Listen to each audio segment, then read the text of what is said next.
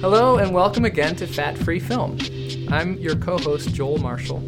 And I'm Kamala Lopez Dawson, and we're sitting here at Raleigh Studios in Hollywood with Big Screen Entertainment, which is an independent production company.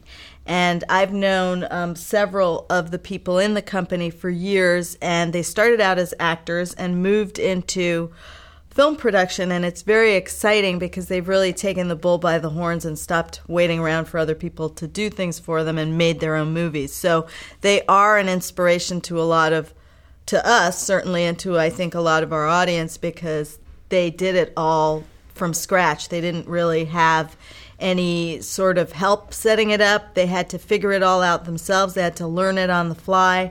And they're doing extremely well. So I'm going to let them each introduce themselves, starting with, on my left, David Zappone. I'm the president of the company.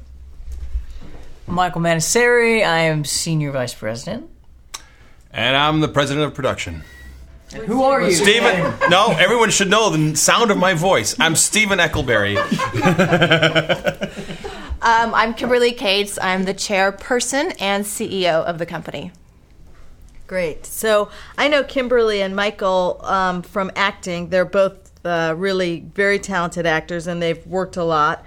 Tell us, Kimberly, how did this all come to be? How did you decide to expand what you do from acting into film production? Well, I started writing scripts about 10 years ago because I was, like a lot of actors, wanting to create my own material, find something that I really felt highlighted the best parts of my acting and so forth. So you write your own material a lot of times for that. So I started writing, then I thought I'll get into producing. I was very close friends with a number of people who were producing and encouraged me to go that direction. Some very successful producers. So I started about 10 years ago just finding out about it. It takes a long time, as you know, just to get your feet on the other side of the camera.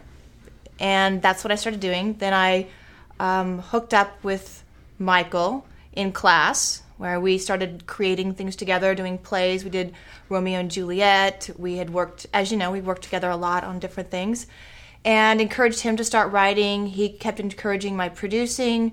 We formed a company. We did something experimental, TV pilot about 5 or 6 years ago. And it's just been growing. I've known Stephen. Stephen and I have worked together when I was acting. He was post-production supervisor on a movie that I did. And then he hired me as an actress on one of his directorial debuts. So these are people that I've known for a while. But it's just been a process of, I'm tired of this. I'm tired of being effect as an actor and waiting for somebody to call me or waiting for this. And you just feel so emotionally like you're on a roller coaster a lot of times. And I am not that kind of person. I like to control things. I like to stay busy. And so it was just, that's how the process started. And keep creating, too. Keep creating. That was like my whole thing, was just keep creating. Hopefully one day it'll turn into some sort of actual production. You hope that you will, but it does take a lot of time. It does.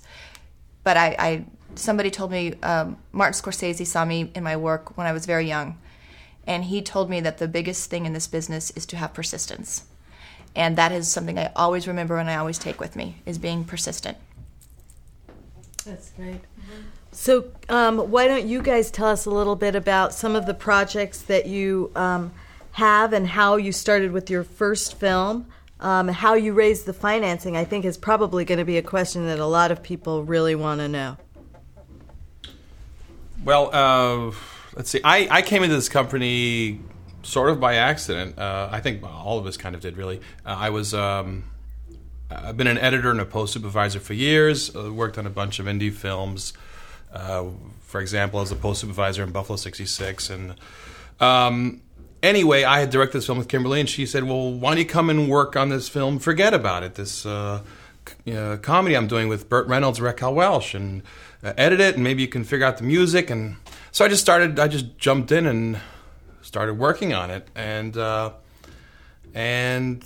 she at that point was starting to run the company because the guy involved moved on to another company, and she said, "Well, why don't you work with me and be in the company?" I said, "Okay, fine." And suddenly I was part of this company, and then I thought, by the way, I have a script that I wrote, which was The Mirror, and Kimberly said, well, that's an idea, possibly, and, that was, I joined the company, October, November 2004, and we shot The Mirror in February of 2006, so, wow. And, we're wrapping it up now. Meanwhile, we did a whole bunch of other stuff. We didn't answer her question about the financing, though. Financing. Well, I think that's more of a Dave thing. I blame it on Dave. I blame Dave. Yeah. Okay. Well, we're unique, I think, for a production company in that we're a public company. So we have the option of raising money through stock. And private placements. And private placements, yes.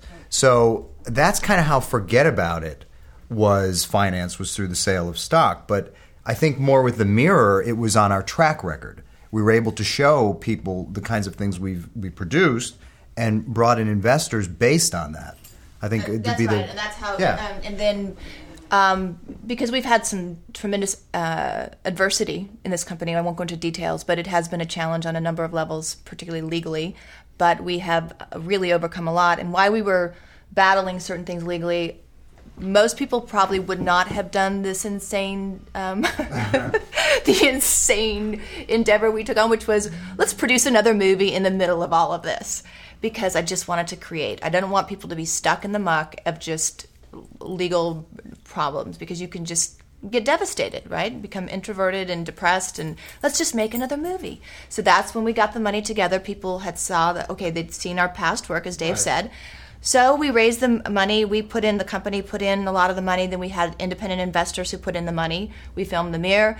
That led to meeting this wonderful group of investors that we have that are now just our angel investors, pretty much. Been watching our stock, been watching the company for a while.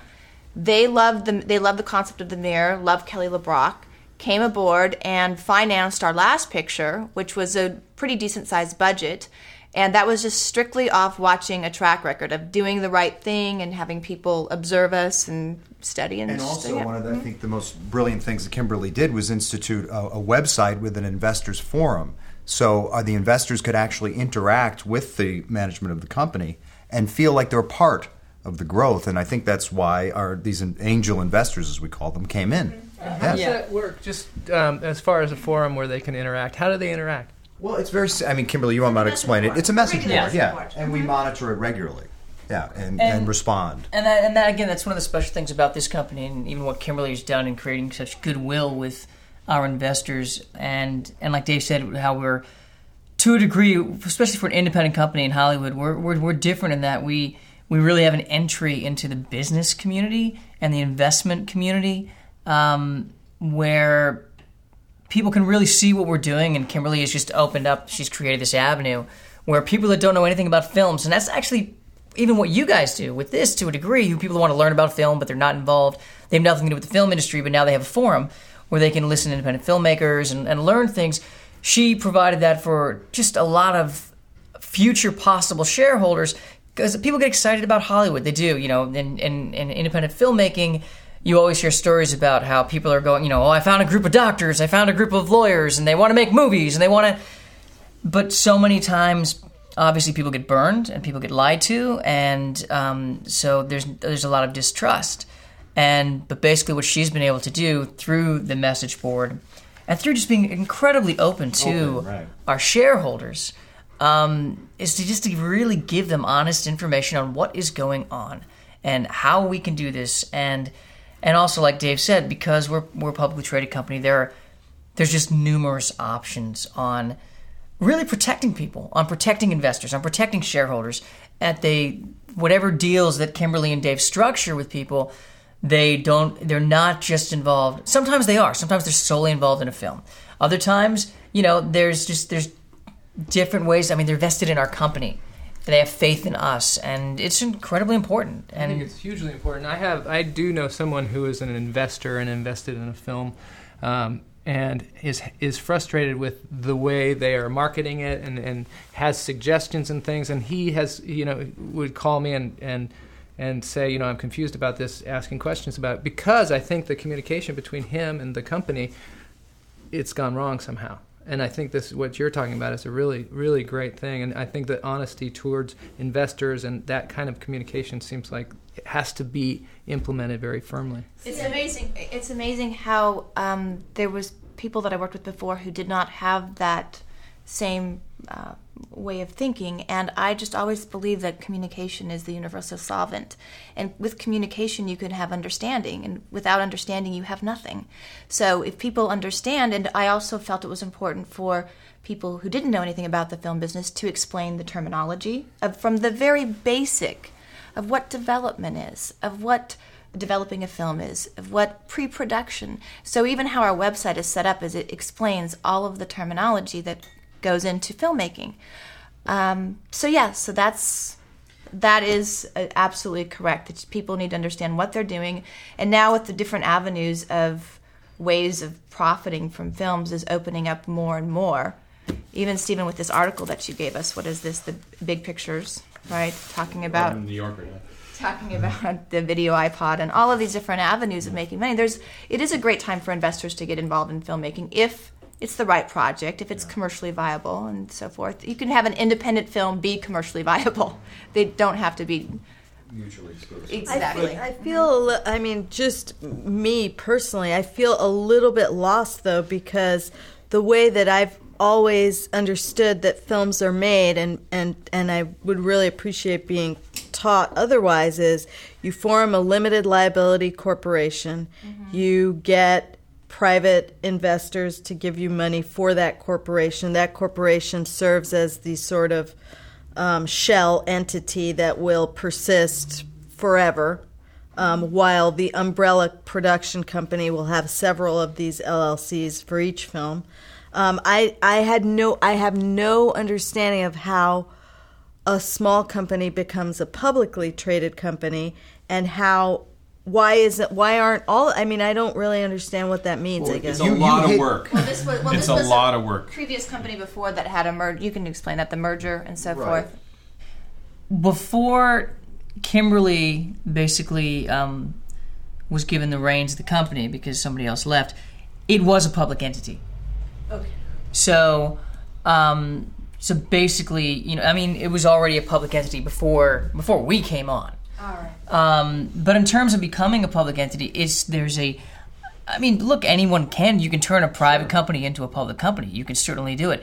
It costs a ton of money, and it's a really complicated process. A lot of regulations, dealing with the SEC, making sure that, if you miss step 3 and you're on step 10, you're in trouble. So, and in terms of even being a public company, there are levels of public companies. And when you go public, you want to make sure that you're popular enough that it's going to bring in a bunch of revenue, because people, your shares. You have to make yourself. You have to have. Let me move that trash can for you. The sound man's running into the trash can. Yeah. You have to have a lot of marketing and publicity, and you have to have public relations, or in this case, investor relations. And that's just the way it works. We become more and more known. We have an excellent shareholder base right now, and all of our shareholders seem to be increasing their positions and believing in the company more and more. We're branching out into a big game division. We have some really excellent progress in our whole game division, which will. You mean like video games? I'm talking, computer games, MMO games. Mm-hmm. Massively, what is it? Multi-massive online right. role-playing games. And we also have casual games. We're working with the company out of Romania, Neurosoft, and they are developing, so all of our films will also have games, casual games with them as a marketing tool. Yes, it'll bring in revenue, but it's also a marketing tool because we have to get very creative. What are you saying, Stephen? I'm just saying. Hey, we haven't thought of a game for the Mirror. We gotta make one. That's right. The Mirror game could be great because we could bring all the old Hollywood stuff into it, and that could be excellent. We have to think of a concept for that. Yeah, absolutely. So, absolutely. You're witnessing the birth of a concept right here. This is history is made today. I love it. So there's obviously some kind of connection between video games or computer games and film now. Apparently that's as big or bigger market than the film industry is right now. It is, and I think that if films want to be successful, they're going to have to. I mean, they're doing it more and more. All the studios have been doing it for a while, but I think even more independent films are going to definitely need to branch out into this area, and I think a lot of them are. But we are working with a top-notch game company, and there's going to be a lot of news on this very soon about what's happening. But anyway, now, so, Kimberly, yes. you are obviously very knowledgeable about a lot of different areas here. How did you educate yourself in this? Let's say in finance, business finance. Because a lot of us are artists, and maybe we're not as strong in the business side as we would like to be. How do you find out about that stuff? Well, I did go to school, but that was. Did you go to business school? No, I did not. I was pre-med in school. Mm-hmm. I had some business as a minor, but I really just picked it up through learning. Dare I say, ex-boyfriends. However you can get. But yes, that's pretty much how I learned it. And I'm a quick study. It's not rocket science, this stuff. It's really, if you can make a movie, you can learn this. It's not that difficult. What about the idea of foreign financing? This always seems like a total black art to me. Bringing in financing from different countries and tax credits and shooting in different states and these kind of things. This is where it seems like, where do you find out information about that kind of stuff? Well, we've been talking about that because we're thinking about shooting in Louisiana, and you just research. The film commissions help us research. You get the documents on it. You start reading it. For me, I talked to my lawyers about it. Mm-hmm. We just discuss the different options. Dave and I go over it just point by point. We break it down. We get a clear understanding. We have a dictionary standing by if necessary. It's really not. It's not that complicated. If you what it has to boil down to is that the tax credit has to save you more money than the expense of going on location. That's really what you have to analyze. You have to weigh it out Yeah. versus We shooting don't- here. Yeah, because LA, obviously, everything logistically, it's much easier to shoot here. So But it is much more expensive in a lot of ways. So- Yeah, it's much more convenient though. I mean, we were shooting way out of town, close to the border of Oregon, and On this last project, Babysitter Babysitter Wanted, Wanted, which we yeah. just completed at the end of November. What's it called? Babysitter Wanted. It's a horror film, obviously. I saw by Michael. yes, Directed by Michael Manasari. I saw the babysitter's, I think, leg on the poster, and she wasn't looking too well. She's in trouble. yeah. But anyway, to get dailies, we had to ship stuff down to L.A. and then they would ship stuff back, and it's a hassle. And then of course, there's certain things you get used to being in L.A. Like for example, getting on a computer. I mean, the internet was horrible. We couldn't find a decent internet connection. Signal. You get cell phone signals. I mean, it's a pain in the ass to be on location. I mean, there are great advantages because you've got local people.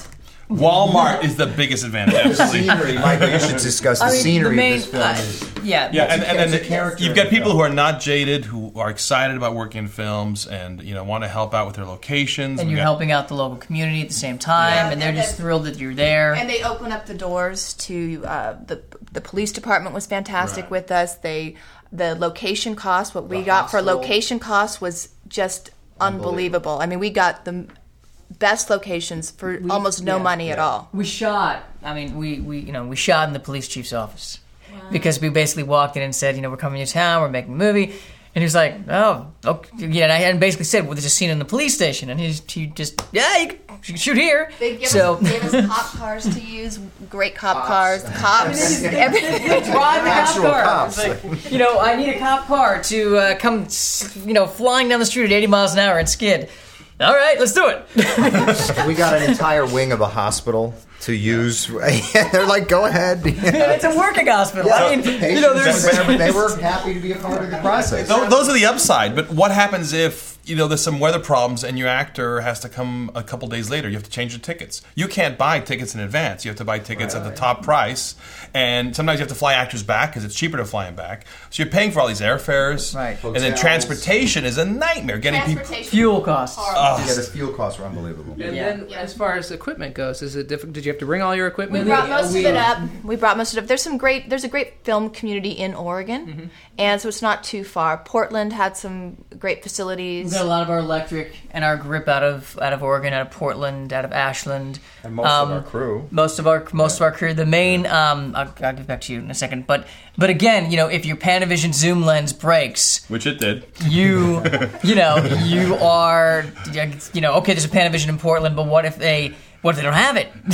Because there's 19 productions going on in Portland, and Gus Van Sant maybe has all the cameras. No offense to Gus Van Sant, he's wonderful, but maybe I need a camera. So, but dealing with those issues is that's what you're weighing constantly. But the film is beautiful. The scenery is beautiful. We could not have gotten those things trying to jerry rig stuff here in Los Angeles. The barn that we filmed in, or the house that we filmed in from the 1880s. It's they it's all all a film there.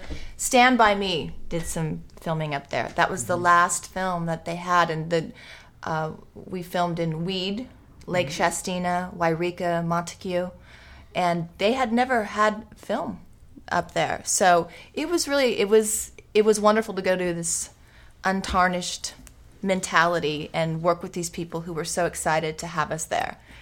So it was, yeah. So what would you, Dave, estimate that you say, what were you were talking about that ratio? What kind of a budget savings or deficit did you end up with? Doesn't so much apply in this case because we really didn't have the tax credit situation because we still shot in California. But she's asking probably how much did we save Like versus I would say that we saved about $200,000 by shooting. As opposed to shooting in Los Angeles. Yes, about $200,000 to $300,000 because of the different locations that we got, the different deals we were able to structure. They're intangibles like location. You have a barn that is a real barn from the 1850s. Where are we going to find that in L.A.? We're going to drive out to Oxnard, maybe? Yeah. And again, it's certainly this is for this particular film and this dialogue. It's certainly not an anti-Los Angeles dialogue. We'd love to shoot certain films in Los Angeles. The Mirror was shot here. We shot The Mirror in Los Angeles. And Dirty Love. Yeah, and Dirty Love. But it's just for what this particular film needed. And how Kimberly and Dave worked out, the deals with the actors and the investors and everything. They were certainly able to save a significant amount of money. And another thing that even happened on this film, just on a news subject, you always hear about these happy accidents and just like possible, unbelievable nightmare situations that could destroy a project. And if you have the right people with the right attitude working the right way, it can just actually become a miraculous little event for the film. And we were going to shoot Babysitter Wanted on high def. We were going to use the Sony 950, Sony 900. Great digital cameras, really terrific digital cameras. And we had planned for, our month and a half of prep. These are the cameras we're using. I was just about to buy all of the HD tapes. Right. Just about ready to buy them. Right. About 2 weeks before? No, it was about 2 days. 2 days. 2 days. 2 days. So I'm up on location. These guys hadn't come out yet because they were dealing with other projects down here. They couldn't come up. So I was up there with another associate of ours, Rosalind Hornsby, basically, prepping everything and hiring locations and doing all that stuff, as well as, because I was the director on the film, dealing with all that, and so I get a phone call. Actually, no, our DP, director of photography, whose name is Alex Vendler, will be a huge director of photography someday. He's brilliant. He's wonderful. But he has a really good relationship with Panavision. So we're getting our cameras from Panavision, our lenses from Panavision, all this stuff. He gets a phone call. About 3 days before from Panavision, dealing with this person there, and they say, "Slight problem with the cameras. We don't have any left."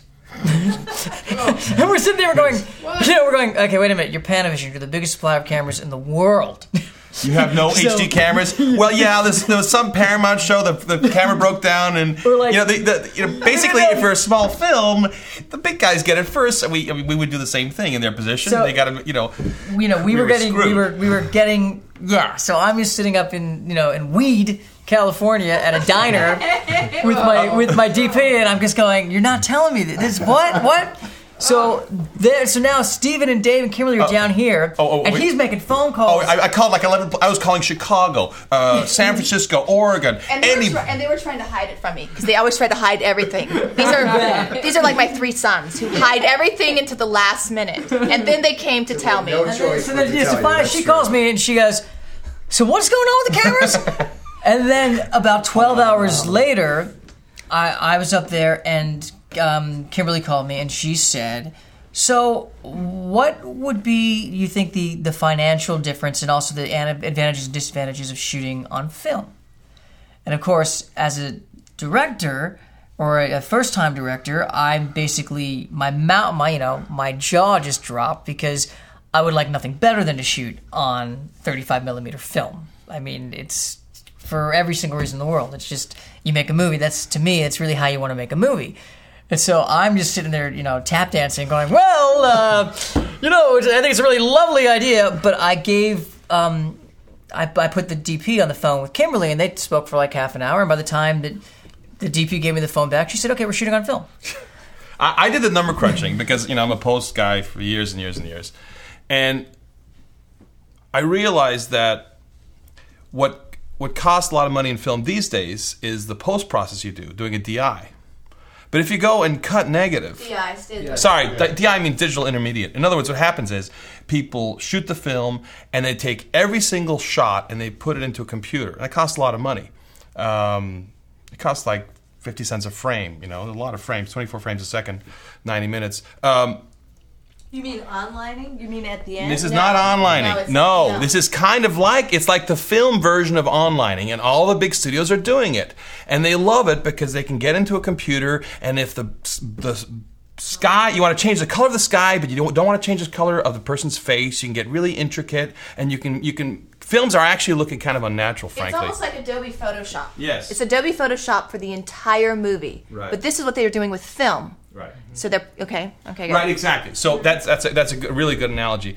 So films are looking beautiful, but slightly unnatural because of this DI process, digital intermediate. I said, well, let's just go back to the old-fashioned negative cutting, and so we crunched the numbers, and it actually was amazingly a small difference between the price of shooting HD and shooting film. It was like $50,000 without the digital intermediate, right? If you didn't use the digital intermediate, right? And also we had to. But you were always going to go back out to 35, so that was in your original digital budget. That's right. That is true. That HD, yes. But if you compare going to film through HD and going through film through negative cutting and shooting on film, of course you cannot shoot as much footage. You got to be a little more careful. And although the gaffers won't say, the gaffers try to argue with me, right, that they say, "Oh no, the HD lighting setup is the same." I don't think so. I think the setup for digital lighting is much faster than film. It just is. It depends on interior and exterior a lot. Interiors, yes, but exterior. The thing is about film, the wonderful thing about film, and it's strange because we've been digital people and we love digital, but we're actually doing a contrarian thing. We're going against the tide of everyone else because you know what? It's cheaper to shoot film. By the way, Panavision jumped in and said, "Oh, you want to shoot film? Oh, well, hey, here." They gave us a great package. They felt so guilty. They gave us package. they gave us a platinum. They gave us We got 2 platinum cameras. We got 2 Panazooms, Panazooms, and all these little tiny pieces of equipment which are amazing. Like there's a thing called a slider, where if you want to like quickly dolly from one face to another, you don't have to set up a dolly track. You just slide the camera on this little slider. Yeah, so like you a 36-inch, so I can just go. You can just like that. These little moves. That's my sound effect when I do it too. I go. That's right. No. Anyway, getting back. I'm sorry. So then we're lucky to find that Kodak had. I was going to say, because stock is stock. expensive. What is Well, it, 40, 50 cents a foot? Stephen and I, before Dave and Michael were involved, Stephen and I were going to form our own little LLC called Scrapper Films because Stephen and I get the best deals together. But he is the ultimate scrapper. So he got a great deal with the film. And when you Yeah. say stock, you mean the film. Film stock. The film stock. It's usually, yes, it's yes, 50 cents. And every few years, Kodak upgrades its stock. They have some new developments in their film, and it's slightly better. But I think at the end of last year, they stopped using this one particular kind of stock, and so they sell it cheap. and we were able to sell. We bought from third party sellers. Yeah, I don't think that we paid over 30 cents for it, did we? No, there was a couple of rolls at 40 cents a foot. It's like a 1,000-foot roll, 10 minutes. Anyway. But were they short ends? Or They were short ends, with some short ends. No, most of them were full rolls. Most of them were full. Yeah, full most of them mags. were full mags, but there were 10 to 15 short ends, Yeah. maybe. So I mean, the thing is, the other thing. How many feet did you buy? We bought 125,000 feet. Yeah. But we didn't use that. It was the first time that Alex Vinler said, "There's no way you're going to shoot this movie for under 100,000 feet." And I said, "Yes, we are." He says, "I've never done it. It's unheard of." I said, "Well, we're going to." And we did. 95,000 feet is what we did it for. That's what we're hearing. That's what we heard with the intervention too. They shot less film than they expected to, and they came up with some. So we have a lot of extra film now. Yeah, a lot of extra film. Well, we're gonna use it. In case it's always nice. It's like insurance. In case we need to do reshoots and we want to enhance some part of the story, we have the freedom to do so. And it's sitting in my fridge. I have a special fridge dedicated to film. Everybody else has beer Film in and the Diet Coke. garage fridge. I have film. But I have to say, the one excellent thing is that our investors, when I explain to them the difference between shooting on HD and film, and the quality of this project, 'cause the script is an excellent script. I mean, this needed to be shot on film, in my opinion. And I explained it to our investors, who this is their first movie, but they understood, and they jumped aboard and they put in all the extra money, which was several $100,000 extra to be able to shoot on film comfortably, because we also extended our shoot for a week. And they were fantastic. I just have to, if they listen to this, validate them. Robert, Tony, and Richard, thank you very much. a little shout out to Carlos too. Yes. Carlos. Shout out to Carlos. Carlos. So that one thing that comes up sometimes when people talk about shooting on digital versus film is they say with a digital camera you can just let the thing run all day and shoot as much as you want. That's true. I think that's true, except in the post-production. Justin and I were talking about this. All of a sudden in post-production now you have so much stuff to capture and so much stuff to go over. I mean, doesn't that manpower seem like man and woman power? Doesn't that seem like that would be? It can be horrifying. I mean, it could just because it's so tedious.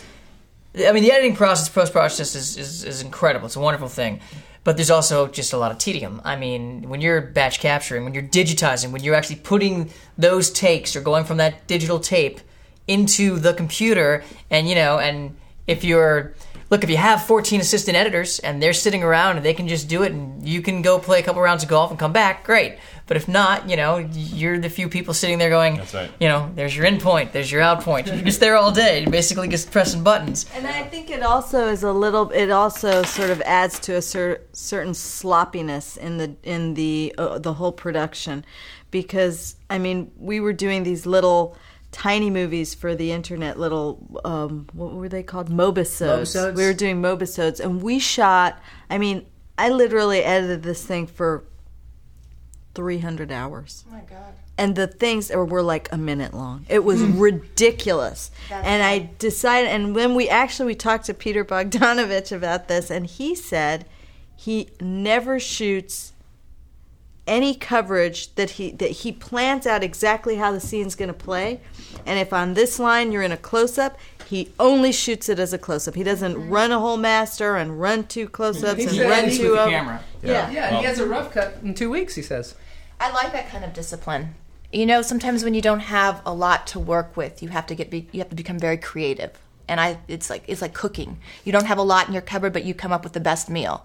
And I think that applies to this as well. When you have a very limited amount that you're shooting, you become more creative. And the editing process, there's a cleaner, more disciplined feel to it. And the film, it feels more like a film, like an old classic film, because it's so crisp. And I know exactly what you're talking about. And that's what Babysitter's like. I can't say that about all of our other films, but Babysitter in particular, I think we've had a learning curve in this company. And where we got with Babysitter now is where I hope to be headed in our future projects. Yeah. Well, certainly in terms of the discipline that you're saying, and as a director, also I co-directed this movie. The writer, Jonas Barnes, we co-directed the film. So I definitely want to say that. But also, as a director, knowing that we were now going to film and knowing the extra expense and also being a part of the company. I mean, I'm not really a director for hire. I'm part of this company, and I'm a producer on the film. So there is a huge financial responsibility. And in terms of discipline, first of all, I had these three on me just like, don't shoot extra footage. Don't shoot extra. Sorry. I was telling Michael to say "and action." The words "and action" that costs you $1.50. Okay, that's how much it costs per foot. But there's a real. But in terms of what you were saying, you learn actually when you start post that it is not sloppy, like you just said, because we probably averaged 3 takes max, and we were fortunate enough that our casting director, Ivy Eisenberg, but also, in the preliminary casting for this, we all did the casting. And Kimberly and Dave, they're excellent at casting. We were fortunate enough to have remarkably talented cast that, especially Sarah Thompson, who plays the lead. She was ready on take 1. And I always gave her more than 1 take. Always. There was never, I was like, I've got to move on, 1 take. But if it was another actress who, I don't know, had issues, had whatever, we could not afford to do 7 takes. We could not afford to do that. Everybody's discipline went in. And, and when you're sitting there in the post process and you actually only have 2 or 3 takes to choose from, but it's everything you want, it's clean, it's simple, and it is much easier than looking at 500 hours of footage because you had the luxury of a tape. Yeah. So... Which is a little different than the post process in the Mirror, because the Mirror was shot. The Mirror was shot with the Panasonic HVX 200s, with the what do you call them? The little the discs, the hard drive. You did it on P2. The P2 cards. Yeah. And well, tell us about that. I'm very interested. They're only like 8 minutes long? They make longer ones now, too, though. Yeah. They have 40-minute ones, I think. But the P2 cards, we had to have somebody on the set that was what was he called? What was his title? I don't know. He was like I don't know. Guy. Basically, we took we had money from an assistant cameraman. We took that and made this the P2 guy, and told the cameraman to pull his own focus, and that's what we did. But the P2 cards were great because you don't have the tape problem. You're just copying stuff over. I love that because I have so many problems with tape, because when you're recapturing, for some reason, there's always problems with tape. It's like it doesn't capture it again, or there's some digital hit on the video, and it's a pain in the neck to have tape. So I really do love P2 cards. We did shoot actually twice as much. We had two cameras, of course, on the Mirror, but we had twice as much footage as we did on Babysitter Wanted, and we shot probably in half the time. We shot very quickly with 2 cameras. Did you shoot every scene with both cameras running? Almost every scene. There were some scenes that just didn't call for it, but yeah. And how long was your shooting schedule? Well, Principal was really pretty short. 12 days. Yeah, 12 days for Principal, and then another 5 days of pickups. 5 days of pickups and additional scenes. So we shot very, very fast, and so it does have a little bit of a looser feel, but not that much looser. I do try to plan things as much as possible. But you know what? It's a completely different movie. It was shot primarily in one room, so you needed the 2 cameras because you needed the coverage, you needed the interesting angles, you needed everything to be completely. The Babysitter Wanted is so many exteriors, so you have these big, wide, expansive shots. You have this small room in the Mirror, and it almost all takes place in such a tight, closed location that you need interesting angles and so forth. So, Stephen? Yes, I know. I was jiggling the keys, and you should look at me with... Stephen gets restless. Stephen may just get up and leave. Because whenever he starts getting restless, he just, in the middle of a meeting, he'll just leave the room. I'm done. Everyone. But the other thing, the other thing that we're really extremely lucky with is that, especially with the Mirror, yes, and shooting digitally and having more footage and having to sift through everything,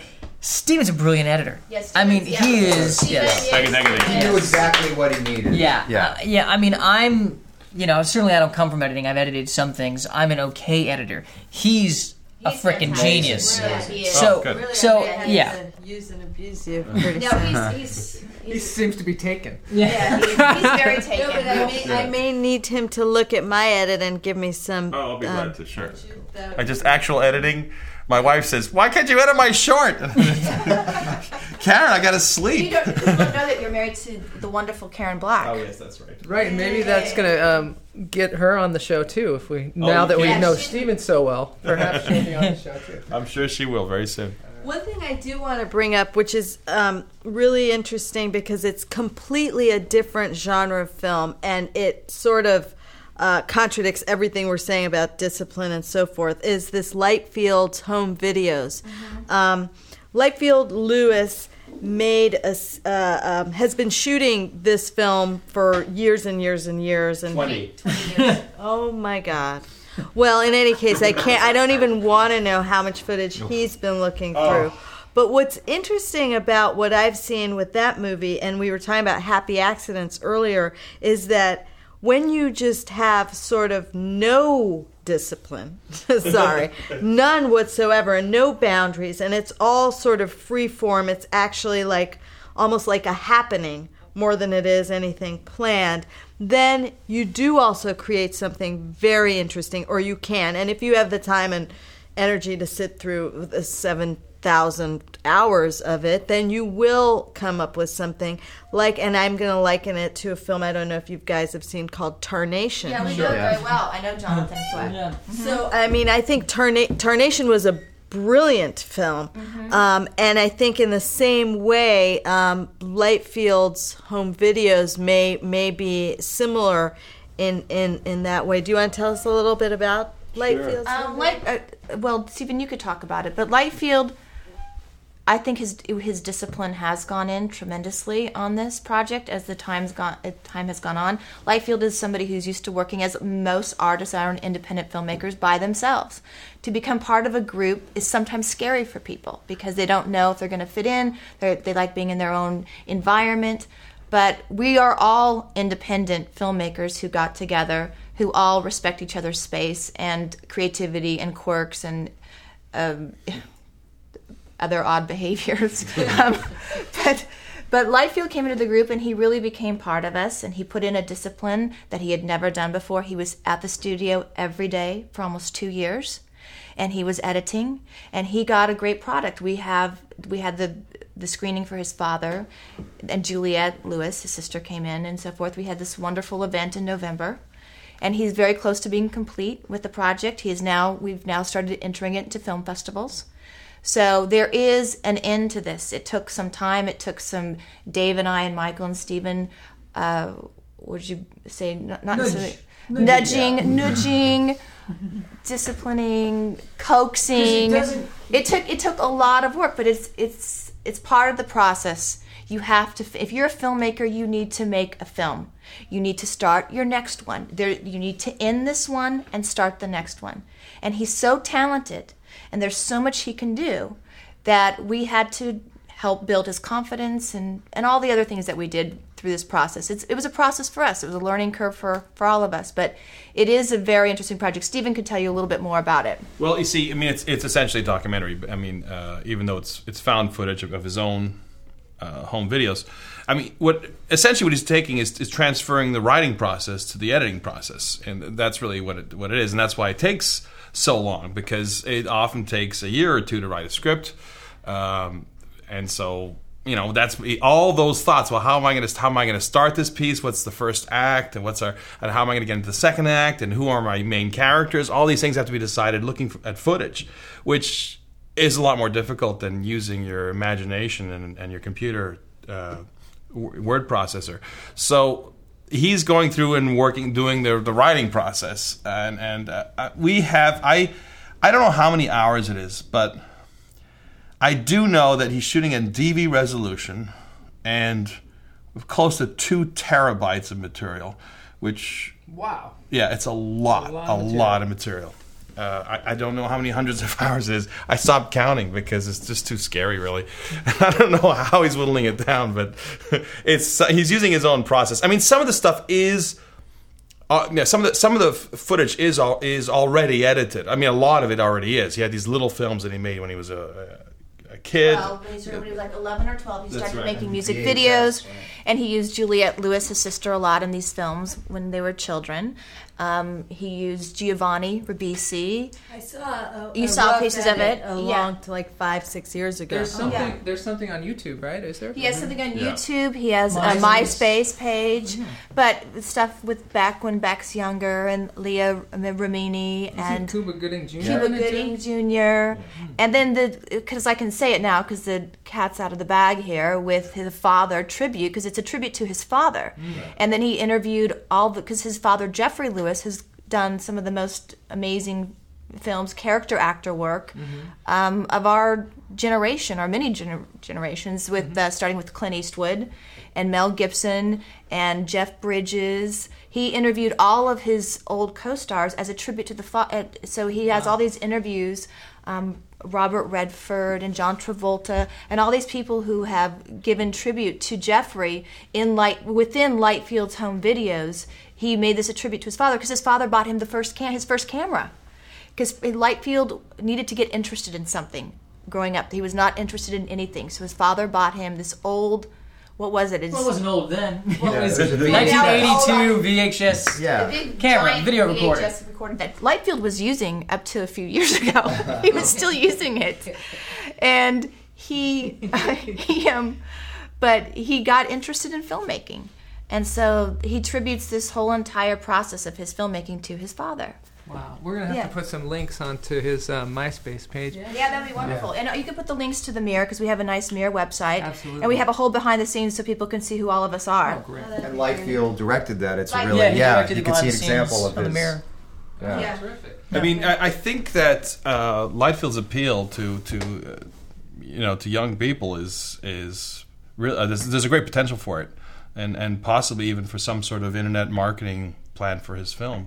I don't know what that could be, but he's got such unusual stuff in there, and he was actually an early MySpacer. He started when about February of 2005 or earlier, actually. Back in the day. Back in the day. The good old So long days. ago. I know, but that's the way these things For are. MySpace, it's ancient history. he was he's one of the first MySpace guys. We're probably the oldest independent film podcast, and we've been doing it for a year. Apparently, That's Wow. amazing. the word podcast is only about 2 years old. So. Yeah, I hadn't even heard of it until you guys talked Yeah, about I don't know. I think probably. I think that we're going to have to do our film bites. I think Justin's arms are going to fall Yeah. off probably Yeah, I from was hanging the looking over there microphone. going, how is This has been very, We very... got to use this guy on our next film because those are strong arms. Justin is also a very fine editor. And he has He his... has his own post-production company. Does He does fantastic. everything in the post arena, colorizing, onlining, It's called whatever. Teus. Sound. Teus Post. Did I pronounce it right? He did the first time. Think it and it is. So, think it and it is. How is it? What's the spelling? Teus. Teus. T-I-A-I-S. T-I-A-I-S. Very positive. I like That's that. interesting. I mean, the lead of one of the lead actors of The Mirror is Teo Penglis. Very similar. Teo. Okay, so our film bites. Yes, film bites. Okay, my biggest thing I could talk about is the deal memos, especially for crew members. And you're shooting away location. Make sure you define the terms of gas mileage. Are they going to get gas? If you're giving them per diem, do they also get working meals? These things may not seem like much, but when it comes to the end of the day and you have 40 of these deal memos that people started writing things in and think they're going to get at the end of it, you have to have it defined from the very beginning. Even though you think you have a really strong deal memo and everything signed off on, make sure that the understanding is from day one very clear. Where do you get a deal memo like that? Where did we get our deal memos? Gosh. You find them online. Earlier productions. Just do a search. Earlier productions. Yeah. And Film Independent has great stuff. Yeah. Film Independent has all of this stuff. The producer series they have all of this information. My other adage would be if it smells now, it's going to stink in the end. Because you have one little tiny, you see you're in a meeting, everybody's friendly in the beginning, development, so forth. You see a little smelly thing happen. Like what? Oh, just like a little tiny, a personality stinker, so to speak. And and you could feel it. It's like it rubs you the wrong way, and you maybe don't say anything. I'm telling you, that is going to expose itself into the worst, ugliest monster by the time you're into the second week of filming. And it's just trust that. A little tiny red flag, do not deny in your mind what it is, because it is going to be a huge red flag, and you have to just know this. And it's better to either handle it right then and there and see if it can be handled, because if it can't, don't work with that person and don't make that project, and save yourself the time and effort and go to something else. So you have to remember you'll be living with these people for 6 to 8 weeks. So if you sense, or longer. Yeah. Well, not to mention, when you work on a film, you'll be working on that. You'll be seeing that film over and over again for at least 2 years. Reminded. And it's also, especially in this little red flag situations, which again, it's been trial and error. We had to learn these things by going through them. Making a movie, for the most part, yes, it's a wonderful process. It's incredible. It is also the most stressful experience that a person can have, and it's the hours and the money concerns and just the day. I mean, the daylight. I mean, there's if you have to get certain shots done in time, and if you're outside shooting, and if that sun goes down, you're dead. You're dead. I mean, so with that intense pressure, it's pressure cooker. So if people aren't pretty much a family or learning to become a family quickly, those 1 or 2 bad apples things just like you said, it's like a blister, it just gets exposed and it causes huge problems. But that's her soundbite. I'm film bite. Mine, too, they're both kind of related. Is if you are going, and this has to do with the mirror, but any film, real fast. We shot most of the mirror in a warehouse in downtown Los Angeles, and we got a great deal. I mean, it was basically, and I'm going to curse now, the shittiest looking warehouse, the smelliest.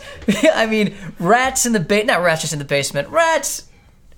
Oh yeah, it was. There's a person living in the basement, and the guy was who owned it. But we went down there and we're like, all right, you know what? We'll bite the bullet. It's still we could build a great set here. And the few times we went there to check it out, and we were checking out a few different places that were within our budget. We couldn't go to Raleigh and a soundstage. We just couldn't afford it for the budget of the film. So, but every time we went to call the guy and meet the guy, it was around 11. It was around 1 p.m. Okay, finally. He was never available. He purposely waited at those times. He purposely waited. Well, we found out later. So finally we closed the deal. We're going down there. I got, our crew down there. We're building this set. And all of a sudden, it's around 6 o'clock on a Thursday. And I walk into the building, and the wall, it's like, boom, boom, boom, boom, boom. No. And there are... Stereo? It's music. Band? There are 3... bars sharing a wall with the building, sharing that common wall with the building.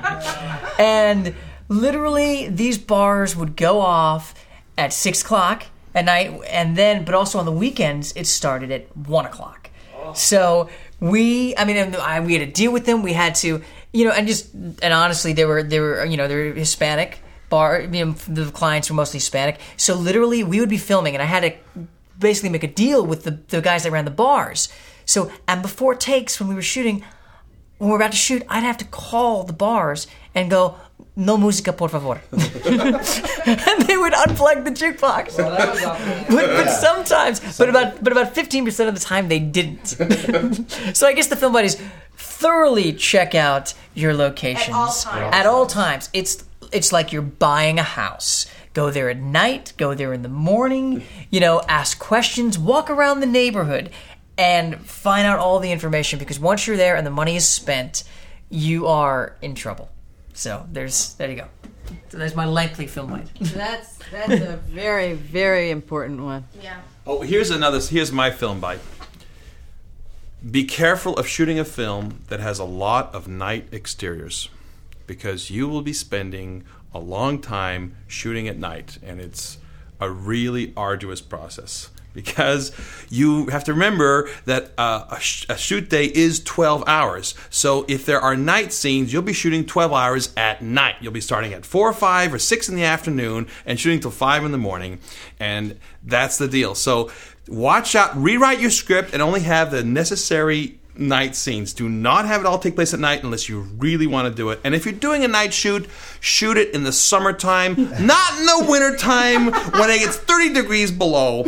And 30 degrees, not 30 degrees below. We wouldn't be alive then. Depending on where you're shooting. It was with 30 degrees Fahrenheit, on 0 Babysitter, Celsius. On Babysitter, it's a horror film, and a lot of it takes place outside. So 3 weeks. 3 weeks of night shoots, about 25 degrees. And Stephen became a big fan of Walmart. Yes. He had warmers, hand yeah. warmers. Boy, it's like this podcast was brought to you by Walmart. I was not. no, let's be careful there. All right, Dave, do you have one? I guess just a quick, simple one. While you have your actors and crew on set, make sure you get everyone to sign their contracts, because that is the easy time to have it done. You have a tendency not to want to deal with that when you're shooting, but it's much more difficult to track these people down after. So get the contracts signed.